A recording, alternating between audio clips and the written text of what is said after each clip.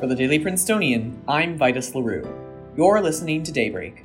Today, we cover a Princeton student competing on Jeopardy, dining points usage data, dissolution of nuclear agreement between the United States and Russia, and Nigerian elections. It's Thursday, February 23rd.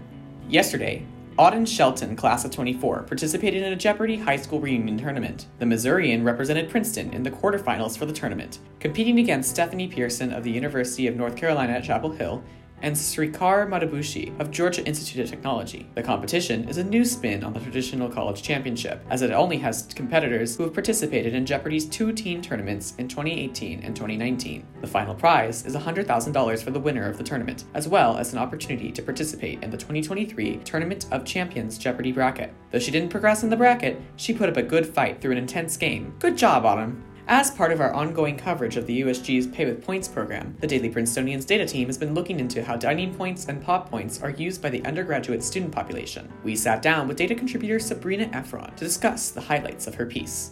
Hi, I'm Sabrina, and I am a contributor to the data section as well as the puzzle section. So, what was the most interesting data point from this piece? I would say that the most interesting data point was that 68% of students used the vast majority or all of their PAW points during the first semester. And what percentage of students did not use any points at all? It was less than 2% of students who didn't use any points. I believe it was 1.8%. It was really interesting to see the differences between dining points and PAW points. I know a lot of people get confused between those.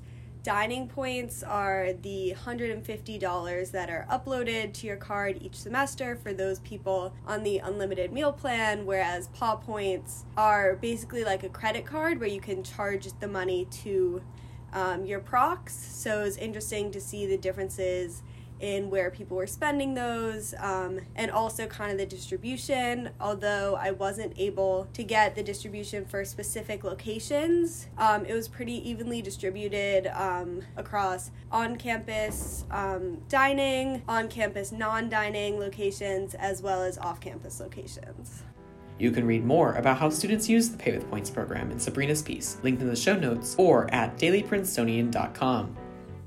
In a 2-hour speech this past Tuesday, Russian President Vladimir Putin announced Russia's withdrawal from the last nuclear arms control agreement between the United States and Russia. The suspension went into effect Wednesday morning and comes following a surprise trip from Biden to Ukraine this past Monday. The suspended treaty was called the New START Treaty, and according to the U.S. Department of State, placed, quote, verifiable limits on all Russian-deployed intercontinental range nuclear weapons, with both countries having a 7-year time frame to meet certain limits on nuclear weaponry. Before the suspension, the treaty was set to be in effect until February 4th of 2026. The suspension also resulted in the end of, quote, bilateral communication, data exchanges, and nuclear site visits between both countries, which enabled open awareness of each other's nuclear stockpiles.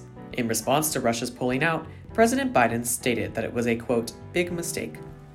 In international news, Nigeria will hold its presidential elections this Saturday, February 25th. This election represents, quote, the largest democratic exercise on the continent, as Nigeria is the most populous African country. While there are 18 candidates, the 3 current leaders in the polls are Bola Ahmed Tinubu of the All Progressives Congress, Atiku Abubakar of the People's Democratic Party, and Peter Obi of the Labour Party. Tinubu is a member of the same political party as outgoing President Muhammadu Buhari, and Akbar is the former vice president and leader of the main opposition party. The primary issues for voters this election cycle include the state of the economy, poverty, fuel shortages, and unemployment.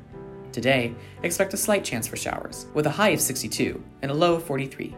That's all for Daybreak today. Today's episode was written by Kavya Kamath and me, sound engineered by me, and produced under the 147th Managing Board of The Prince. Our theme was composed by Ed Horan, class of 22. For the Daily Princetonian, I'm Vitus LaRue. Have a wonderful day.